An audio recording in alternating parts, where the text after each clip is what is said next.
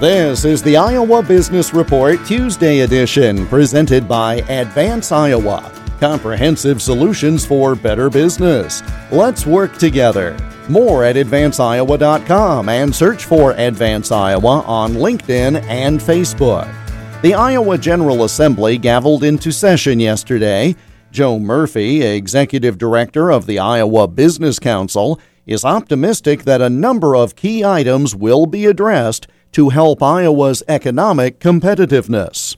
I think the fact that we're all talking about the same thing in one way or another, across the political spectrum, across the nonprofit sector, business sector, you name it, workforce initiatives, mental health, affordable housing, being competitive from a business standpoint, from a tax perspective, all of these things continue to be talked about across all aspects of public policy making. And I think that is very helpful as we're entering the session. We might have different ways or approaches to achieve some of these items, and that will be the debate. When the governor lays out her priorities, I think that's really sort of the starting point, right? And I think it's also important to remind people that this is a brand new General Assembly.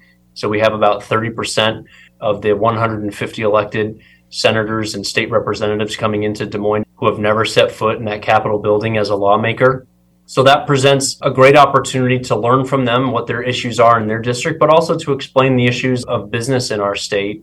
These are nonpartisan issues, and we'll lean into that mission heavily this year. We discussed the legislative agenda from a business perspective at length on the most recent Iowa Business Report Weekend Edition. You can listen to the podcast at totallyiowa.com.